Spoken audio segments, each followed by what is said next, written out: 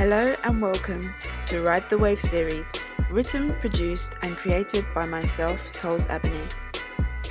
You are listening to Season 1, Account 2, Roy.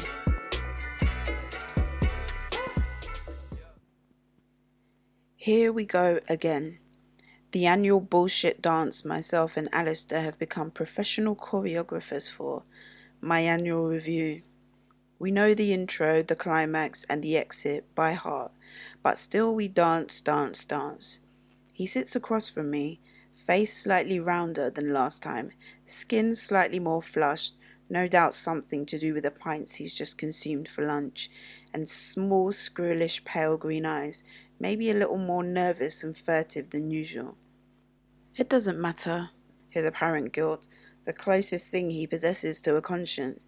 He is still going to speak the same words I've heard for the past 5 years. I suppose the one thing I respect about him is that he doesn't even try to remix them anymore. He gave up on that after year 2.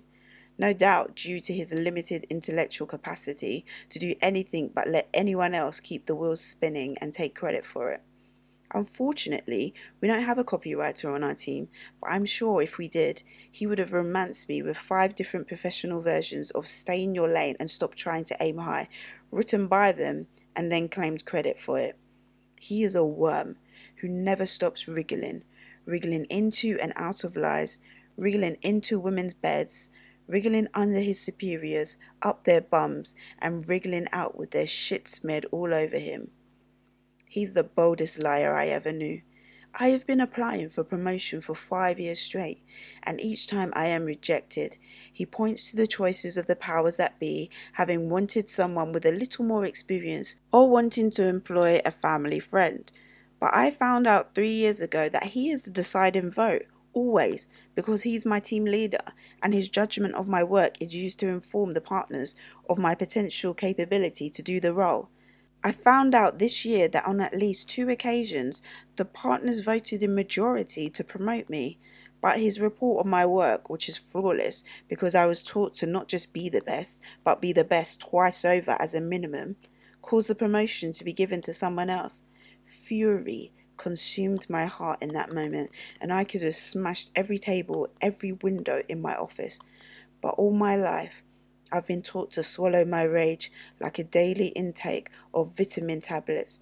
So with every silent gulp, I felt the searing heat of anger coat my arteries, my veins, my muscle, my fat, and I let it distill through my body till there was no longer enough left in my fist to engage it in wanton destruction.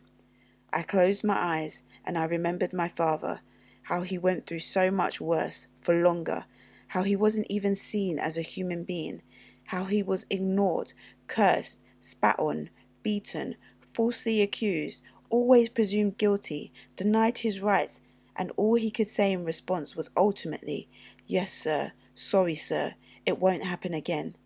And each day he got up and he still went to work because he had 2 boys to raise and exist for.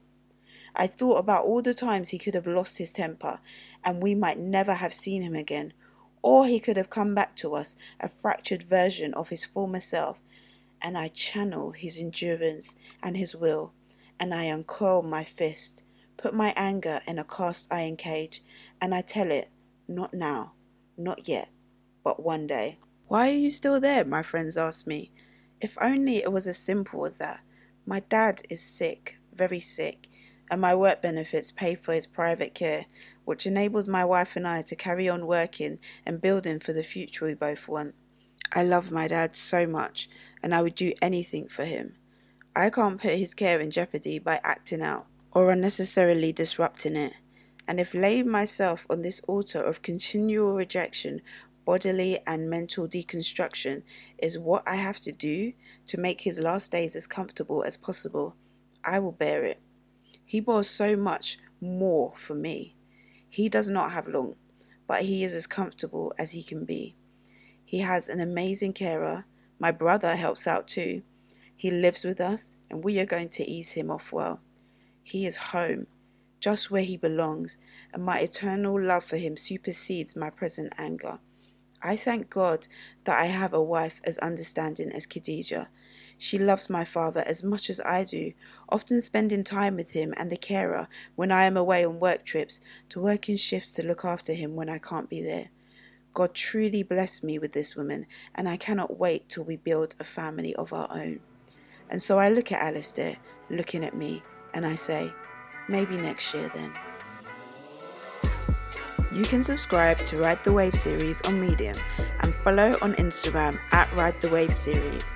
Alternatively, use the hashtag Ride the Wave series to engage. I'd love to hear your thoughts. Thank you for listening, and I hope that you enjoy riding the wave.